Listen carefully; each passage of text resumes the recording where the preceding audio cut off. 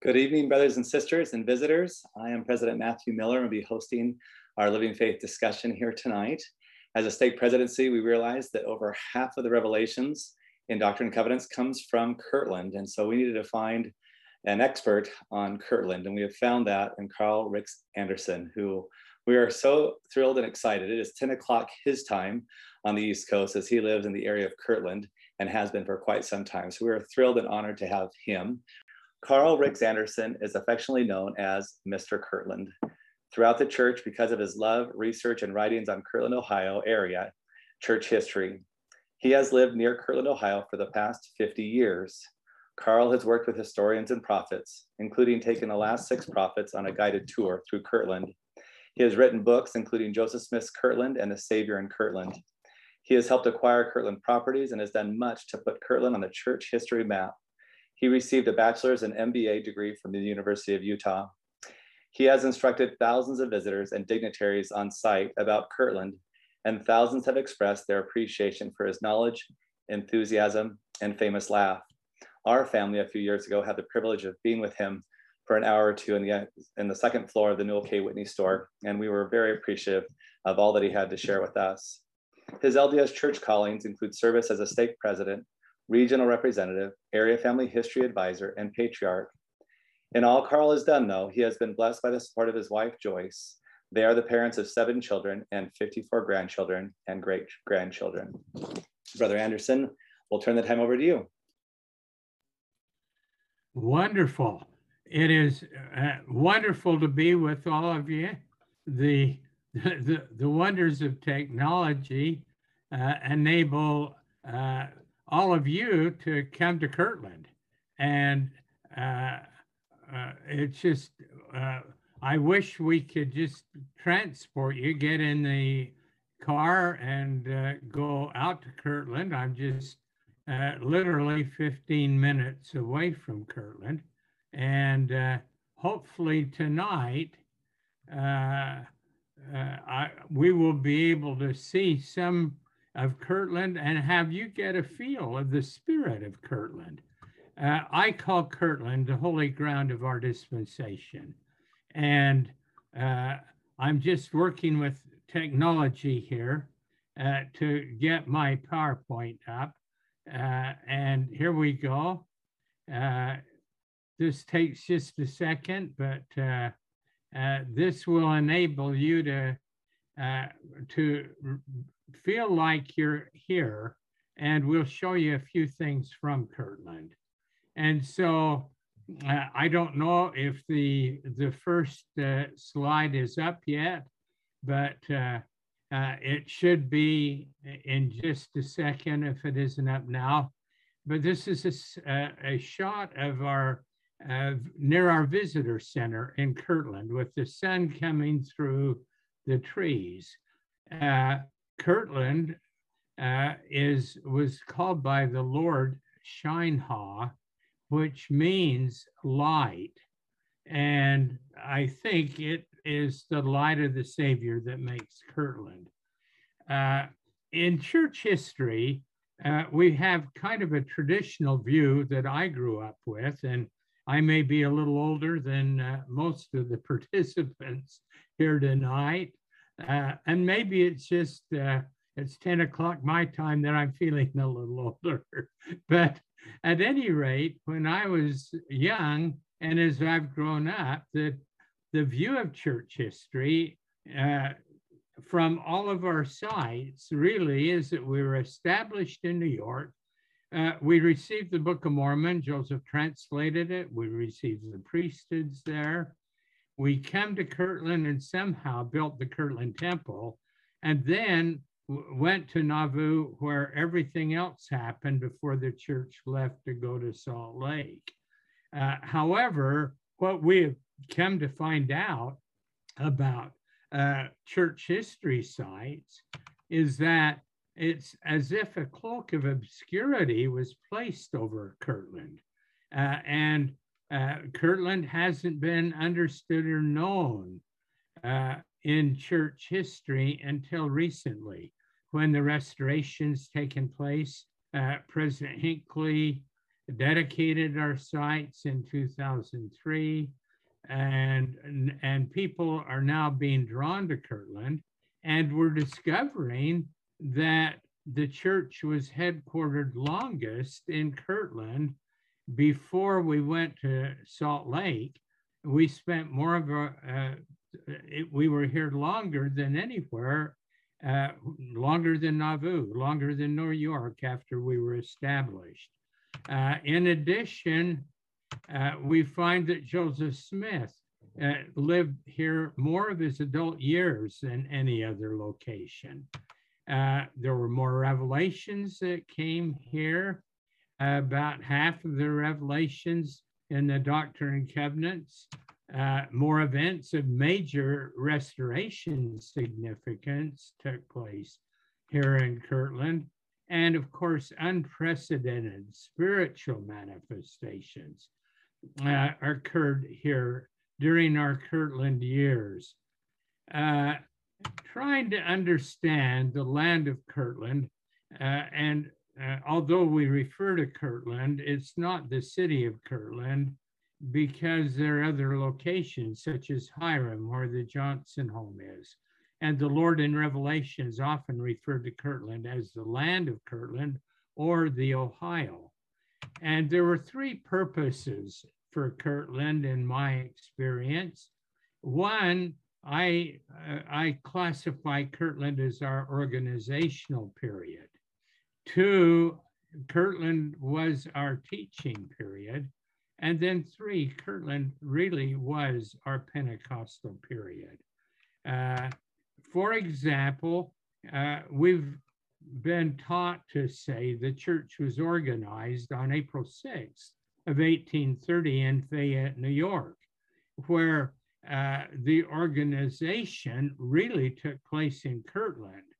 A better term for what happened on April 6th of 1830 was that we were founded or we were established as a church or created legally. But really, our organization really took place in Kirtland. For example, in 1833, our first presidency was formed. The Quorum of the 12 in 1835. Our multiple quorums of the 70 in 1835. Our first stake in 1834 here in Kirtland.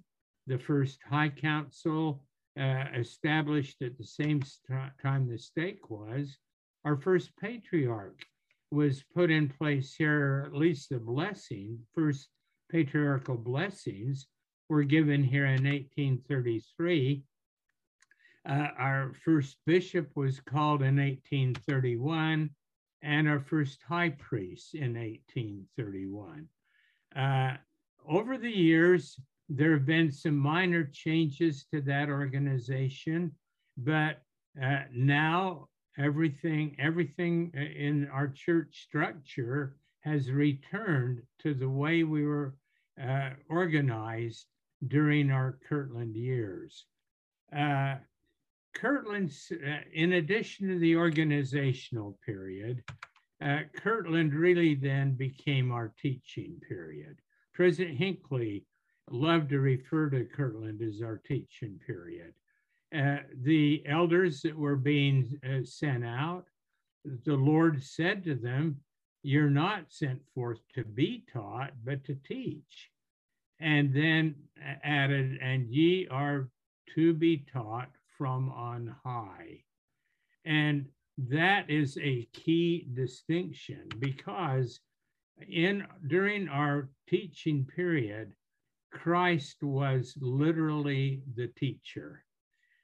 When I label Kirtland as the holy ground of our dispensation, it's because of the Savior. Everything here was Savior-centered. Everything here was directed by the Savior. And so tonight we'll kind of go through this so that you can get a perspective from the Savior's standpoint. For example, here, if we were to go to the Whitney store tonight, this is what you'd see. This is the revelation room. Joseph Smith called it either a translating room or a revelation room. As Joseph would translate, then he would have questions and ask the Lord and receive revelation after revelation. During our Kirtland period, it was as if Joseph couldn't ask enough questions for the Lord to pour out revelation after revelation after revelation. To get a little bit of a feel for the process of Joseph receiving revelation, we have a wonderful description that was left by William E. McClellan. And he said that the scribe would seat himself at a desk or a table, and Joseph would sit next to him. So here you see illustrated in the Whitney store a table which is reputed to be Joseph Smith's table in Kirtland. One of our local historical societies gave it to us on loan because their records had it labeled as Joseph Smith's table. You see the desk right behind it to the right. And so on the table, you can see pen, ink, and paper. And McClellan said, and let me just put this up so you can get the feel of it. He sets himself at a desk or a table, and with pen, ink, and paper ready, and then the subject of inquiry being understood. The prophet and revelator inquires of the Lord. Therein lies an important principle, because you can picture Joseph and his scribe as they're translating the Bible, which was their job during the early part of the Kirtland period. You can see Sidney, who is a Bible expert, pausing as they read the Bible and point out where different churches varied or interpreted scripture in different ways. And so what would happen is that they would formulate a question, and then according to McClellan, Joseph would obviously inquire, and then he would spiritually see, hear, and then feel the answer, and then speaks as he's moved upon by the Holy Ghost, the quote, "Thus saith the Lord," revelation, sentence after sentence. And then he waited for his amanuensis, or his scribe, to write, and then read aloud each sentence. And he said, thus they proceeded until the revelator says, amen. The principle being that Joseph would go to the Lord. I don't know of any revelations where Joseph was walking down the street and the Lord taps him on the shoulder and says, hey, I have a revelation for you. It was always Joseph going to the Lord. A number of years ago, President Nelson visited Kirtland, and we visited various sites, and I would point out some of the questions that Joseph would ask to receive some of our revelation. And he stopped me and he said, well, Carl, you understand the principle, don't you? And of course, I thought I did, but I have learned that when I'm in the company of one of the brethren, I always say, please teach me, which I was glad I did, because he said there's a principle. And he enunciated that principle, and he said, the Lord can only teach an inquiring mind. So it's more than just asking the question. And I've always been indebted to President Nelson, because that principle is that we have to put our minds in a pondering state and an inquiring state in order for the Lord to respond and teach us. Well, as we look again at the teaching period, Christ literally was our teacher and Joseph Smith's teacher. Let's look at some of the scripture that comes out of Kirtland. For example, nearly half of the Doctrine and Covenants comes out of Kirtland. The Bible translation, virtually all completed, except a few chapters in the book of Moses. The book of Abraham, of course, translated by Joseph here. And he received the papyrus scrolls from Michael Chandler. And then during a 6-month period, he worked on it and then went to Nauvoo and probably did a little more work. But the book of Abraham and the scrolls and mummies come here. And then the Book of Mormon, our 2nd edition, comes in Kirtland. So every one of our scriptures were impacted by Kirtland. It was also the Pentecostal period. This is a name that Joseph Smith gave Kirtland. He said it was a Pentecost and an endowment long to be remembered. And he said the occurrences of this day will be handed down upon the pages of sacred history to all generations as the day of Pentecost and a year of jubilee and time of rejoicing. Well, the Pentecost is not a term we use today. Essentially, it was it was related to the day of Pentecost in the New Testament. Pentecost, of course, a Jewish holiday that fell 50 days after the Passover, when the apostles were gathered together and the Holy Ghost descended, and with all of the spiritual manifestations. And that's kind of the name I give to the word Pentecostal, which is massive spiritual experiences, manifestations. Those manifestations here in Kirtland began with deity. Nowhere else in our early church history were the Father and the Son more manifest than here in Kirtland. For example, the Savior appeared 11 times to Joseph Smith here in Kirtland. And people who visit here are most generally stunned at this. And I often tell groups that I talk to here, if you were to go back into your ward Sunday schools or quorum meetings and say that you had come from Kirtland and had learned that there were 11 times the Savior appeared, what would be the reaction? It's one of disbelief because we haven't been educated to understand that. In addition to that, the Father and Son appeared 7 times to Joseph Smith, just here in Kirtland.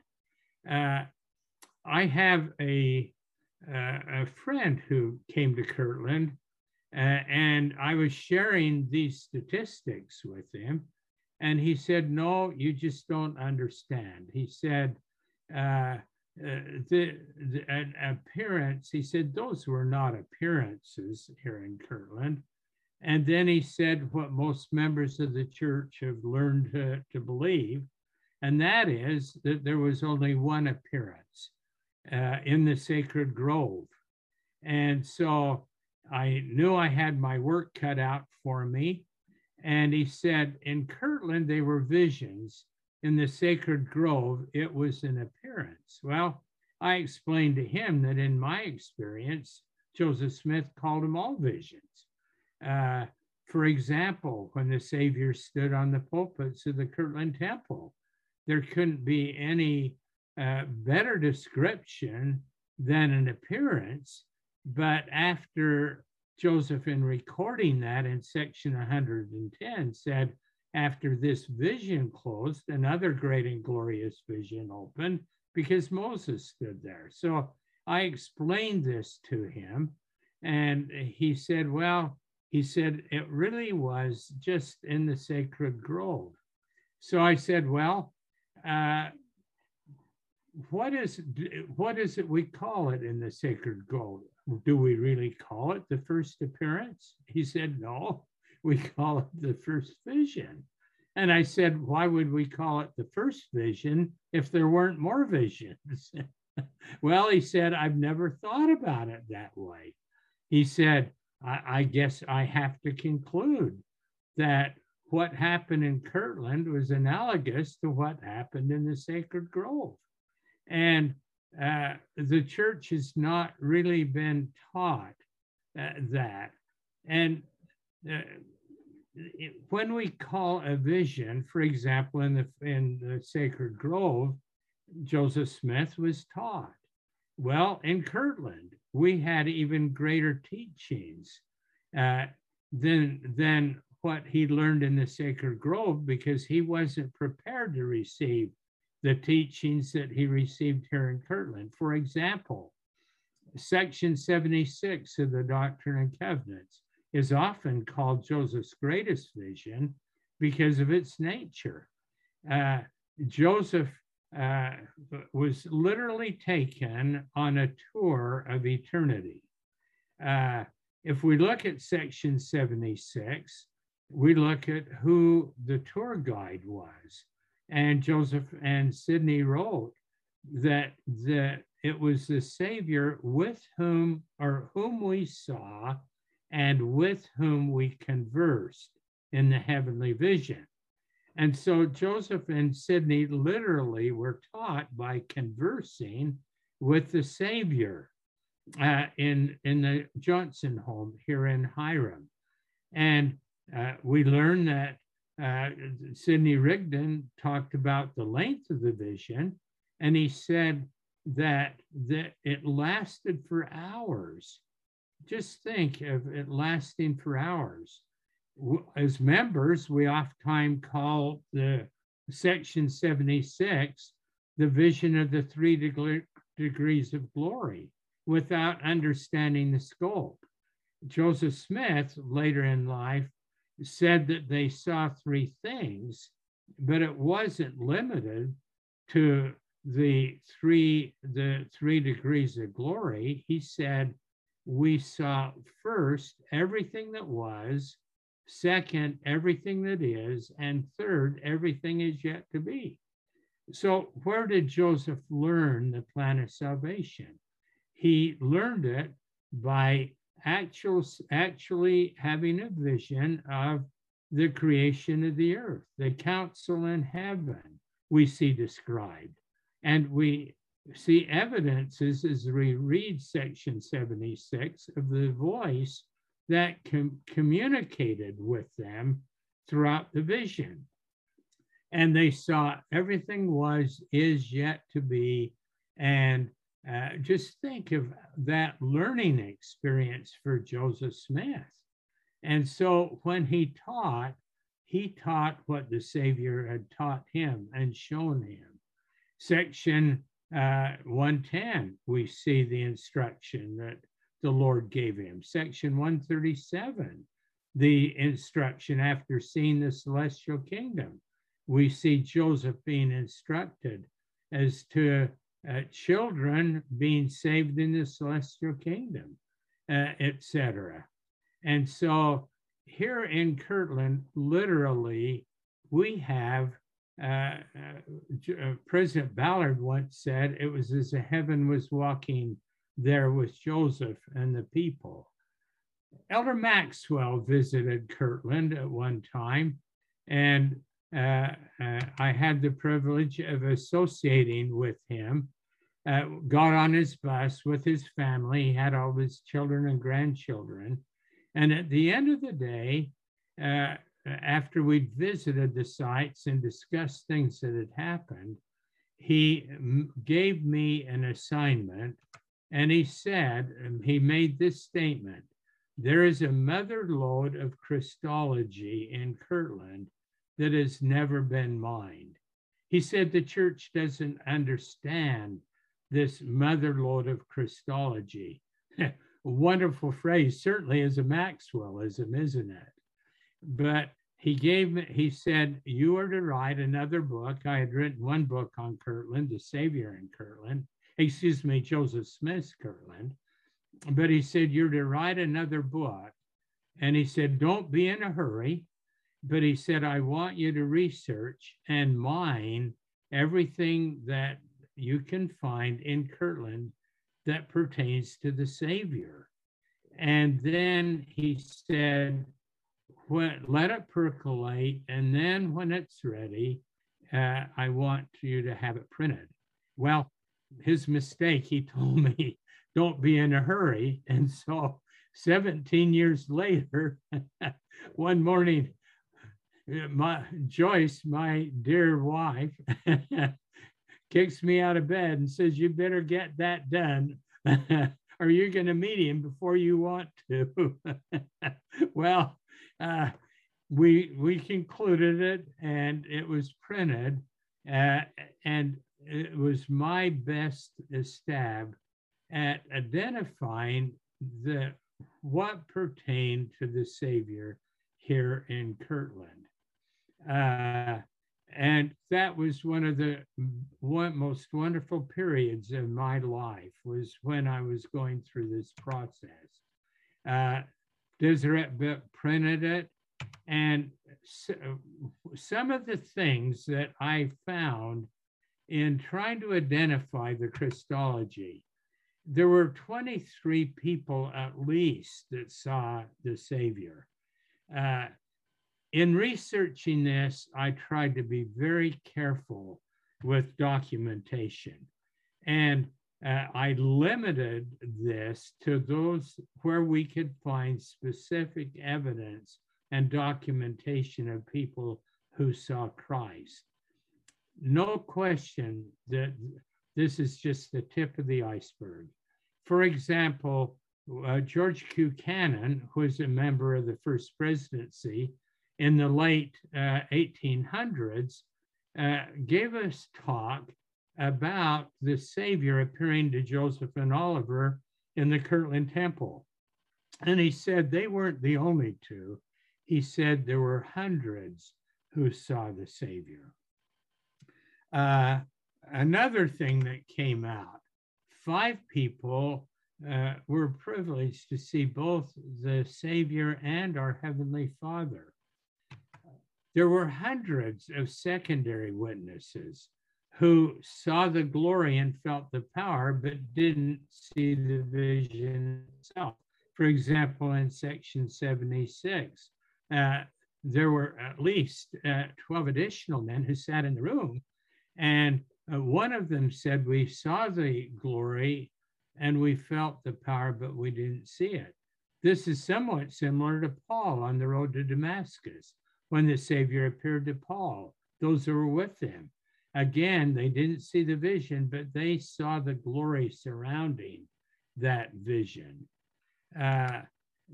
We have Christ bearing testimony of himself over 12 times. Here at a time we need the Savior. Here he's borne witness of himself, but the world doesn't understand it. I have determined there were more first-person words of the Savior that went to the world from Kirtland than any other time in the history of the world. Christ taught his full plan of salvation in his own words. And our Father's words testified of Christ over 6 times.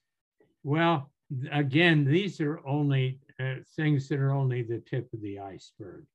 If we can appreciate the Savior teaching in Kirtland, for example, he gives us assurances that we can trust him. And just some of the phrases that he spoke to Joseph Smith And Joseph recorded that are words of the Savior directly. For example, he said, I fulfill what I promised. I cannot lie. My words are sure and shall not fail. We wouldn't want to take promises in the Doctrine and Covenants or the gospel and then get up to heaven and the Savior said, well, I was just kidding. But he assured us that he can't lie. His words are sure. Know that I'm God, in me there's all power.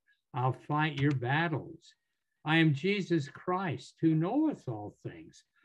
Just picture these saints in Kirtland who'd sacrificed everything to come to Kirtland, and then the Savior giving them these assurances that they didn't make a bad decision and that it was the Savior leading them.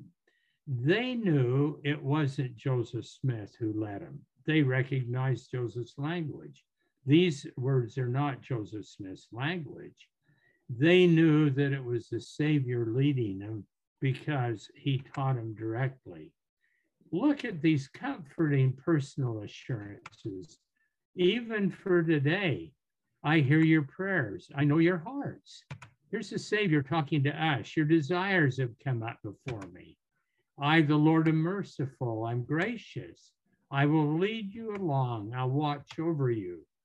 Fear not, for you are mine. In addition to that, he assures us, I've not forsaken you. I'll have compassion on you. I'm with you and I'll stand by you. I'll go before your face and be on your right hand and your left. Mine angels will be round about you to bear you up. I will watch over you. I'm in your midst and you cannot see me. These wonderful statements of the Savior, how critical they were to these saints in building their faith as they struggled to build the Kirtland Temple, as they struggled to go on missions, as they left families to go out on missions, make the sacrifices that they were required to make. Why did they do it? It wasn't because of Joseph Smith. They loved Joseph. They recognized him as a prophet, but they did it because they knew the Savior, they trusted the Savior, they had his promises. I've talked about stand ye in holy places.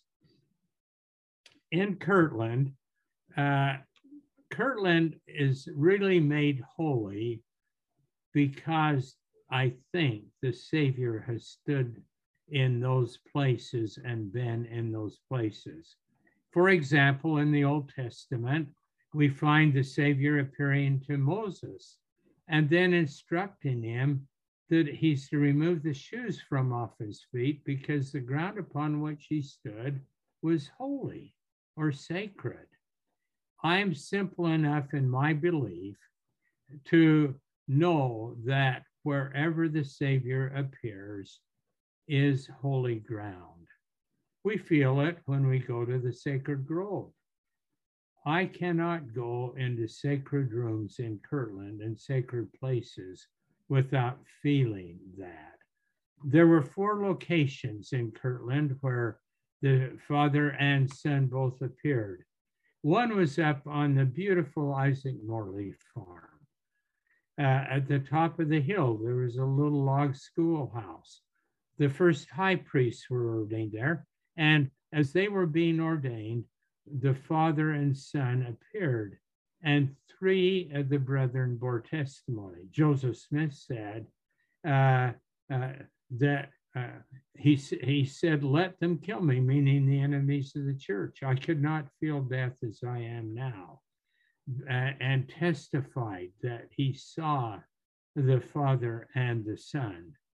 The next, and this was an illustration, Frank Thomas, a Utah artist, that has made this beautiful painting of what that little log schoolhouse might have been like. The next is the historic John Johnson home out in Hiram. Where Joseph lived a year, he received 16 revelations. And there in that, and this is where section 76 came. And of course, in that revelation room, which you now see, he bore witness. He lives, for we saw him, even on the right hand of God, and we bear witness that we heard the voice, bearing record that he is the only begotten of the Father. And here's Sidney Rigdon. Sidney Rigdon made a wonderful statement. He said, there we talked and wept. Can you picture in this room, Sidney and Joseph? They were both tarred and feathered out there as they faced opposition. This was their sanctuary. Sidney said, we talked and wept and prayed, and angels ministered unto us. And he said, the whole heavens opened unto us. These were rewards, not only just rewards for their sacrifice and faithfulness, but teaching them eternal principles. The Savior teaching who he was. The Whitney store in Kirtland. Here up in the School of Prophets room, this was really our first temple. It functioned as our first temple. And this tells actually more about the people than the temple, because we give our best to build temples. This was the best that people had. This was all they had. Levi Hancock was hired to create this room out of an open porch, apparently. And here 22 to 24 brethren would meet and have experiences in seeing the Savior. For example, John Murdoch, Zebedee Coltrane, in this room both saw the Savior and gave descriptions of both the Savior and the Father who appeared in this room. And then, of course, the temple. Joseph, of course, as we talked about, said it was a Pentecost and an endowment. And the spiritual manifestations occurred at a magnitude perhaps we've only seen at Christ's birth and resurrection. For example, just look at the visions, one of God and Jesus Christ. They appeared 4 times in the temple together, the Savior many more times alone. Adam and Abraham were seen, Moses, Elias, and Elijah, Peter, James, and John, 7 other past prophets. For example, concourses of angels. One researcher said that claims that he has documentation that Joseph saw over 30 visions here during this Kirtland period. Look at spiritual manifestations. In the temple, they saw John, who joined in an anointing circle. 20 men watched Peter and John up to 2 hours. One early brother, Erastus Snow, said 12 legions of angels worshiped with the saints on one occasion. Angels on both sides joined in the Hosanna shout. Thousands of angels were seen inside and outside. The heavens opened. Some looked directly into heaven. In one meeting, 40 men communed with holy angels in one meeting, and that's the word they described, communing with them. On another occasion, angels entered the upper room in the temple and ministered to the men, and then, according to one account, mingled their voices with 53 leaders for a half an hour. Just think of that experience. Angels apparently officiated in the upper rooms.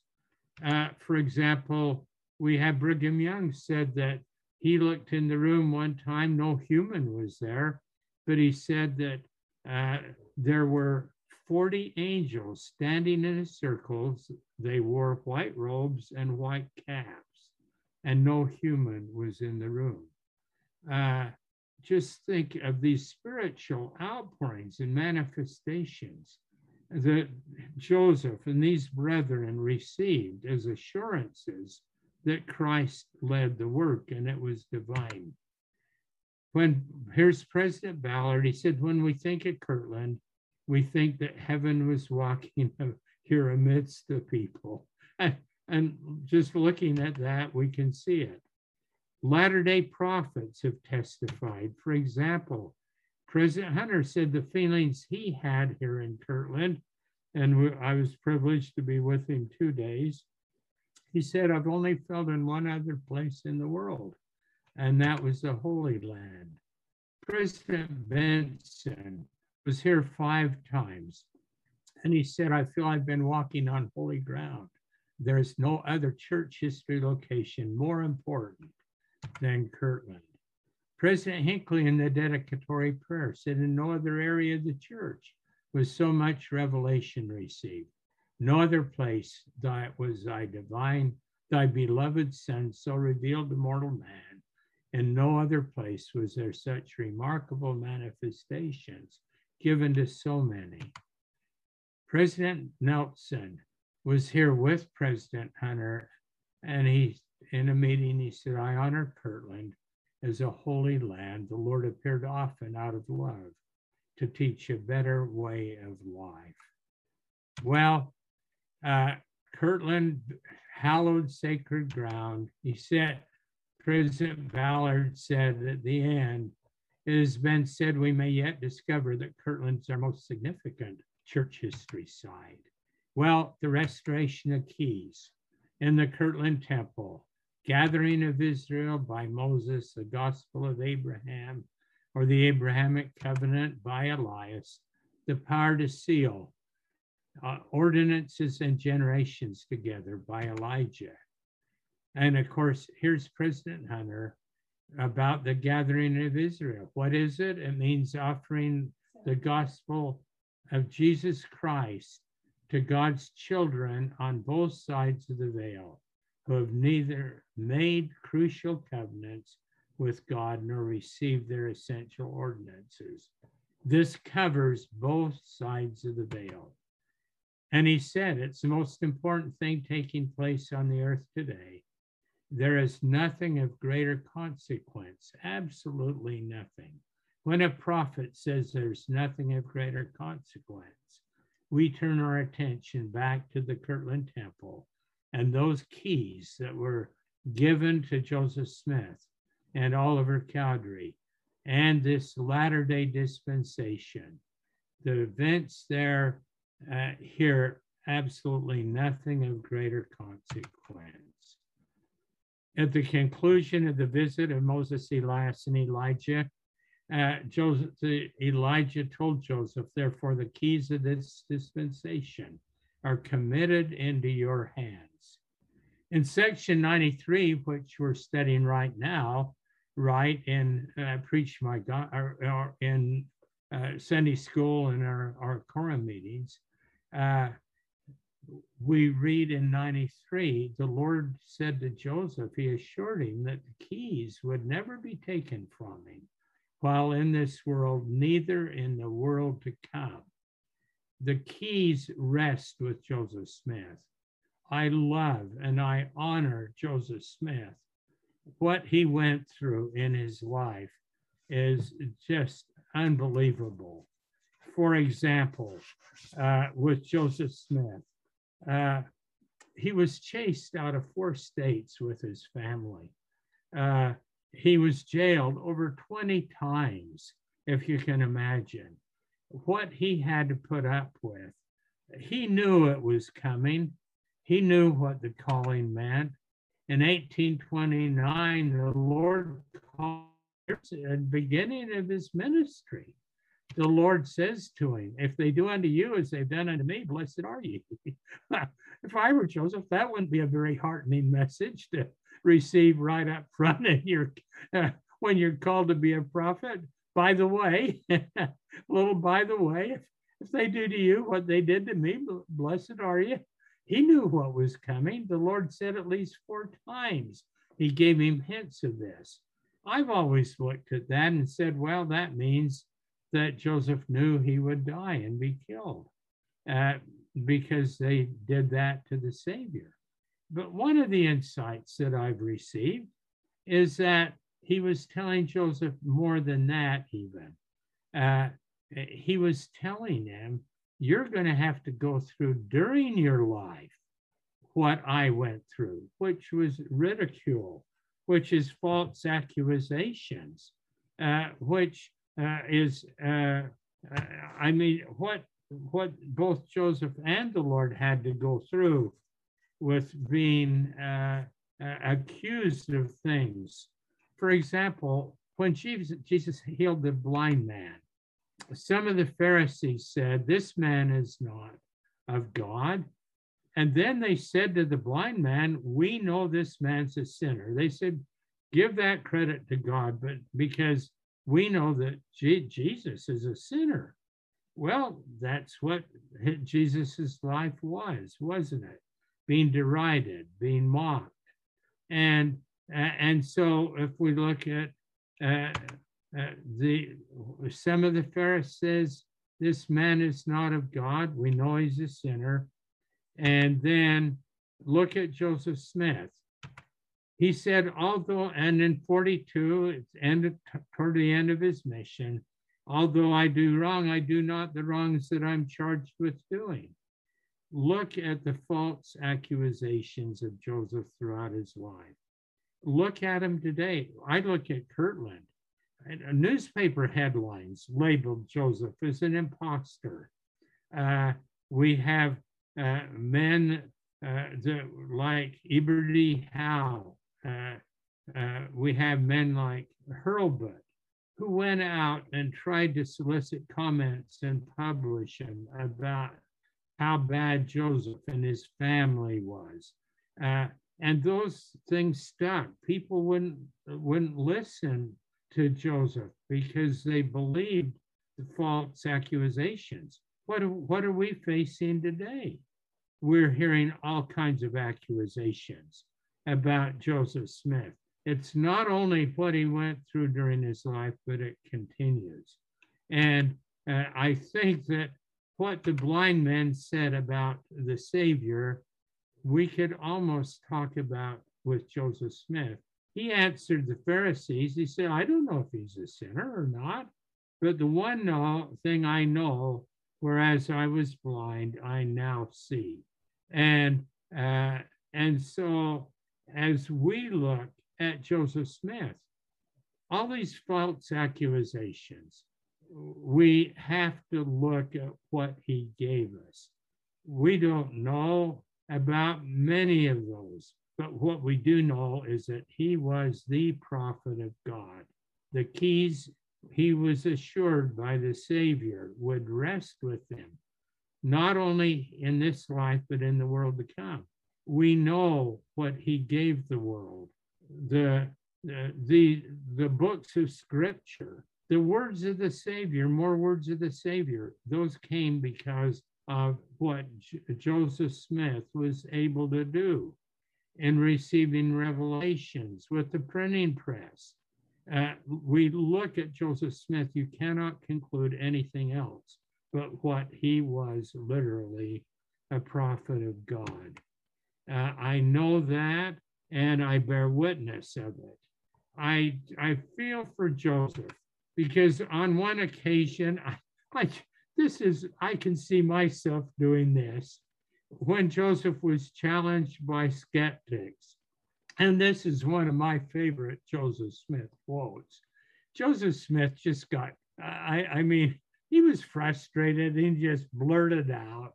Well, when they asked him where he got what he got, he said, I have it from God. Get over it if you can. I just love that because Joseph got it from God. It's God's work. It wasn't Joseph's work. Joseph wasn't head of the church. The Savior was head of the church. And just look at all of the evidences we have in Kirtland that sustain that. I bear witness of that, and I do it in the name of Jesus Christ. Amen.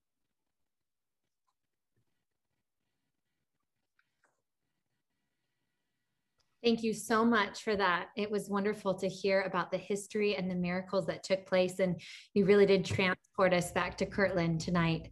My name is Courtney Harrison, and I am the State Communications Director, and I have a few questions for you tonight.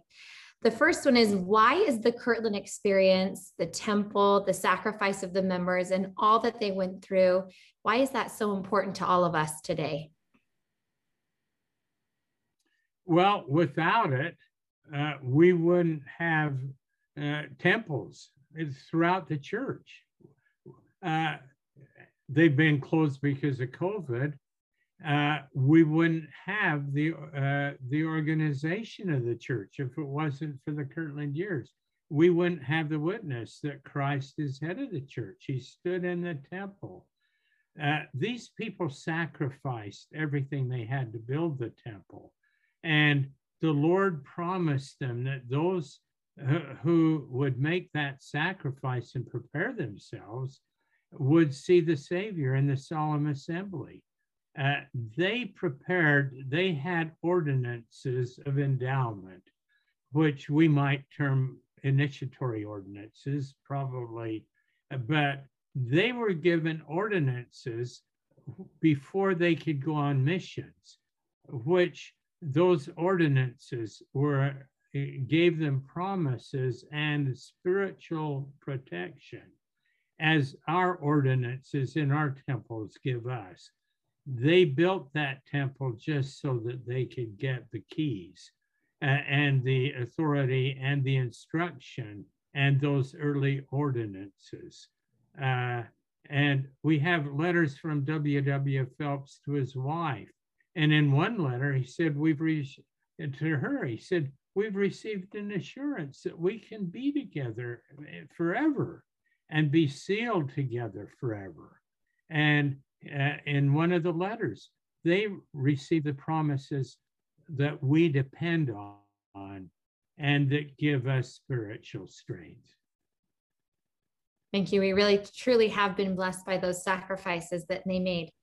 Another question is, one of the major difficulties in Kirtland came with its Kirtland Safety Society led by Joseph Smith and its eventual demise. Could you share some more insight into this event and why good members really struggled with this and what lesson we can learn from it? I think, one, it was a failure. Two, it wasn't Joseph Smith that made it a failure. The saints were desperate to pay off debts. They had debts of $40,000 plus. And banks existed all over this area in smaller towns than Kirtland and were a success. And Joseph was trying anything he could to get money, to make money to pay off debts. When we look at there was an economic collapse right in the middle of the bank when it was started. Enemies of the church wanted to get rid of the saints. The saints had taken political control. Literally, they outnumbered the non-members of the church, and the people that shared power were intent on getting Joseph Smith and the church out of Kirtland. And they used that to go out and ask for specie and collapse the bank, which really happened.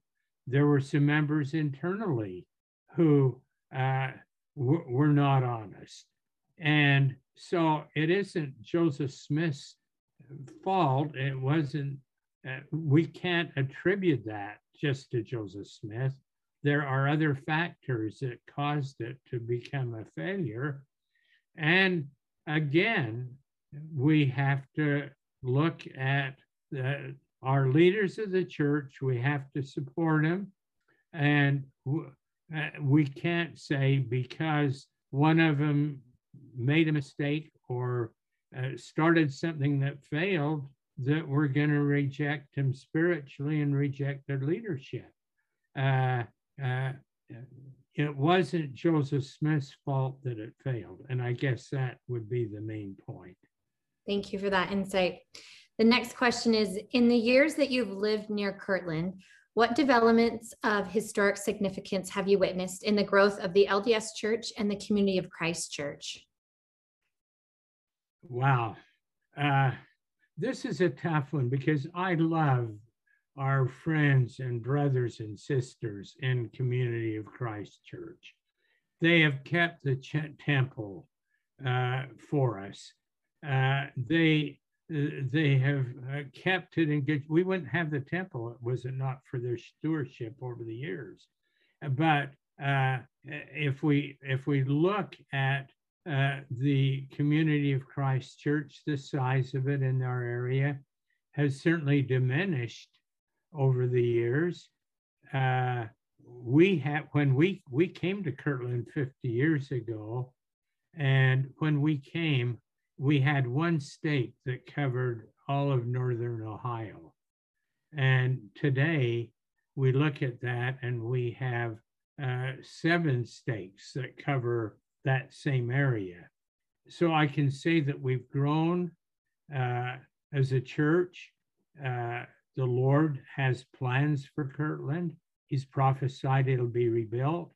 And so we've flourished because of the blessings of the Lord. I don't want to do anything that would cast any negative feelings toward Community of Christ. They are doing the best they can. They're our friends. They've maintained the temple. They've kept it. Would they invite us in? This year before COVID, we had probably something in the order of 20 to 30 meetings of our youth, of members of our church that they allowed us to have in the temple. And they're truly our brothers and sisters. I know that you've been a huge part of building that relationship with them in our church, and we're grateful for you for all the time that you've put into that. One last question, and then President Miller will wrap things up. Now, you've spent many years in research and scholastic studies centered on the years of the saints in Kirtland. How has this strengthened your personal testimony? Wow. I look at men and women who literally gave everything and sacrificed. As I look at what they did, we would have failed as a church if Joseph Smith had tried to do the things that were done in Kirtland. The only way that could have succeeded is because of the Savior. You cannot look at building the Kirtland Temple. What an impossibility. A small group of people to build the Kirtland Temple with no means, no money, nothing, no men, no workers. If I look at what went into building the temple, Joseph Smith didn't even know what a temple looked like. So the Lord said, okay, bring 3 before me and I'll show you. And the image of the temple comes before them. They look at it. It turns. They look at every detail on the inside. And so, okay, well, now I know what a temple looks like, but I haven't got any money. And so he goes, so the Lord said, oh, I'll take care of that. In a dream, he told John Tanner up in New York, the wealthiest man of the church.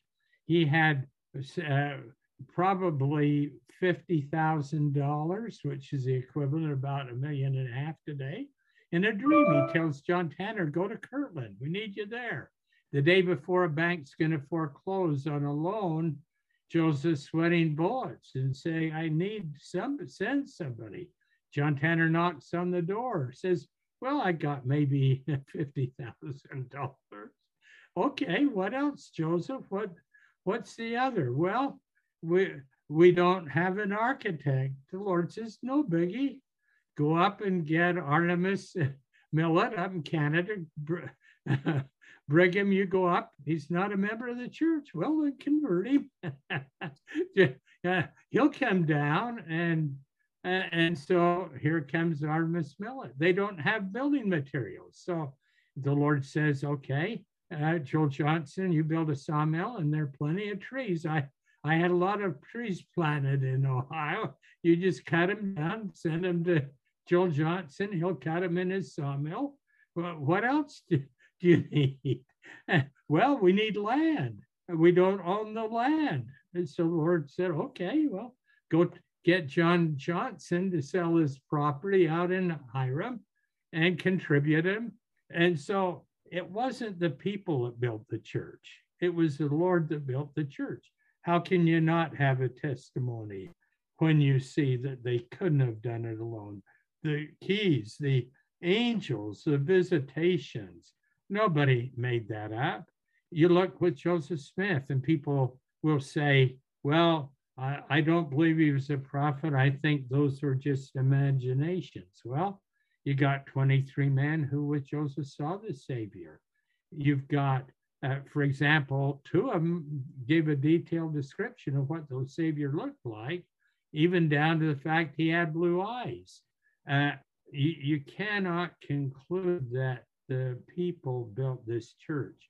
The only answer is that the Lord did it. So what can we do other than have a testimony that it was the Lord's work then? And the same thing today. You can't look at what's happened because man could not have built this church. It was the Savior that built it. The evidences are staggering.